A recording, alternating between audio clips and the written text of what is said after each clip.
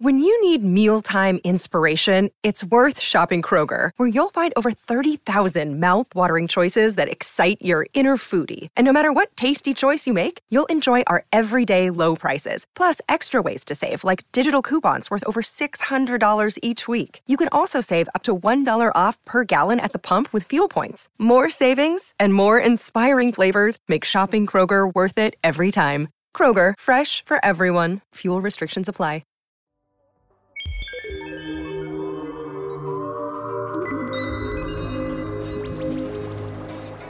Hello, Space Cadets, and welcome back to the Space News Pod.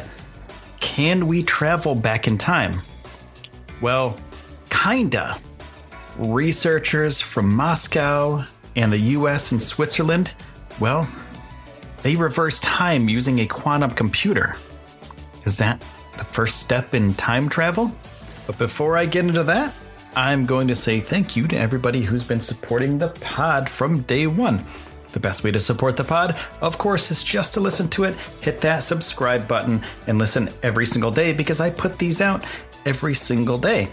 Also, if you want to monetarily support the pod, you can go to patreon.com/spacenewspod, and there's numerous levels of support that you can give there. So teams from Moscow, the US, and Switzerland, they return the state of a quantum computer a fraction of a second into the past, and they also calculated the probability that an electron in empty interstellar space will spontaneously travel back into its recent past. And that's from a study that's published in Scientific Reports. Gordy Lesovic, who leads the Laboratory of the Physics of Quantum Information Technology at MIPT, said, "This is one in a series of papers on the possibility of violating the second law of thermodynamics. That law is closely related to the notion of the arrow of time that posits the one-way direction of time from the past to the future." So basically he's saying, well, there's only one way to go. We can only go forward in time. There's no way to go back. There's only one direction that time goes, and that's forward. But we know that there's a past. We lived through it. We've seen it. And what they're trying to do is move something from the present state to the past state. And he goes on to say, "We began by describing a so-called local perpetual motion machine of the second kind. Then in December, they published a paper that discusses the violation of the second law via a device called a Maxwell's Demon. The most recent paper approaches the same problem from a third angle. We have artificially created a state that evolves in a direction opposite to that of the thermodynamic arrow of time."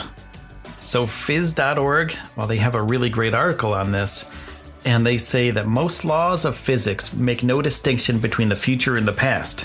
For example, let an equation describe the collision and rebound of two identical billiard balls.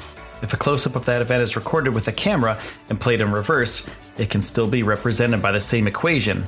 Moreover, it is not possible to distinguish from the recording if it has been doctored. Both versions look plausible. It would appear that the billiard balls defy the intuitive sense of time. And then they go on to say, you record the cue ball breaking a pyramid, the billiard ball scattering in all directions. In that case, it is easy to distinguish the real-life scenario from reverse playback. What makes the latter look absurd is our intuitive understanding of the second law of thermodynamics. An isolated system either remains static or evolves toward a state of chaos rather than order. And most laws of physics don't prevent rolling billiard balls from assembling back into a pyramid, or infused tea from flowing back into a tea bag, or a volcano from erupting in reverse. But these phenomena are not observed because they would require an isolated system to assume a more ordered state without any outside intervention, which runs contrary to the second law. The nature of that law has not been explained in full detail, but researchers have made great headway in understanding the basic principles behind it. Well, that's just crazy. That's just crazy. Think about that. You can see something in forward motion, right? So you can see your pool cue hitting the cue ball, and that cue ball hits the pyramid of balls, the rack of balls. Those balls scatter everywhere, but you can't see it in reverse. You can play it in reverse if you record it, but you can't see it in reverse. It happens in real time. And currently, there's no way to kind of rewind reality. There's no way to bring that back to where it started from. But they're kind of working on that. I'm going to take a quick break to pay some bills, to pause for the cause. But in a moment, I'm going to describe more about the way that these scientists reversed this quantum computer. They decided to check if time could spontaneously reverse itself for an individual particle for a fraction of a second. So what do? They examined a solitary electron in empty interstellar space. This study's co-author, Andrei Lebedev from MIT and Eth Zurich said, "Suppose the electron is localized when we begin observing it. This means that we're pretty sure about its position in space. The laws of quantum mechanics prevent us from knowing it with absolute precision, but we can outline a small region where the electron is localized." And I go on to explain that the evolution of the electron state is governed by Schrödinger's equation, and it doesn't make a distinction between the future and the past, and the space containing the electron will spread out very quickly. However, Schrödinger's equation is reversible. Co-author of the paper said, mathematically it means that under a certain transformation called complex conjugation, the equation will describe a smeared electron localizing back into a small region of space over the same time period. And this isn't observed in nature. It can theoretically happen due to a random fluctuation as the cosmic microwave background throughout the universe. They wanted to calculate the probability to observe an electron which is smeared out over a fraction of a second, and then that same electron to go back to where it was in the past. And they did. They calculated over 13.7 billion years, which is the lifetime of the universe. They observed 10 billion localized electrons every second. And the reverse evolution of that electron, well, it would only happen once to go back to the state that it was in the past. And then the electron would travel no more than 1/10 of a second into the past. But that wasn't enough for them. They wanted to attempt to reverse time in a 4-stage experiment. And they wanted to reverse time on demand.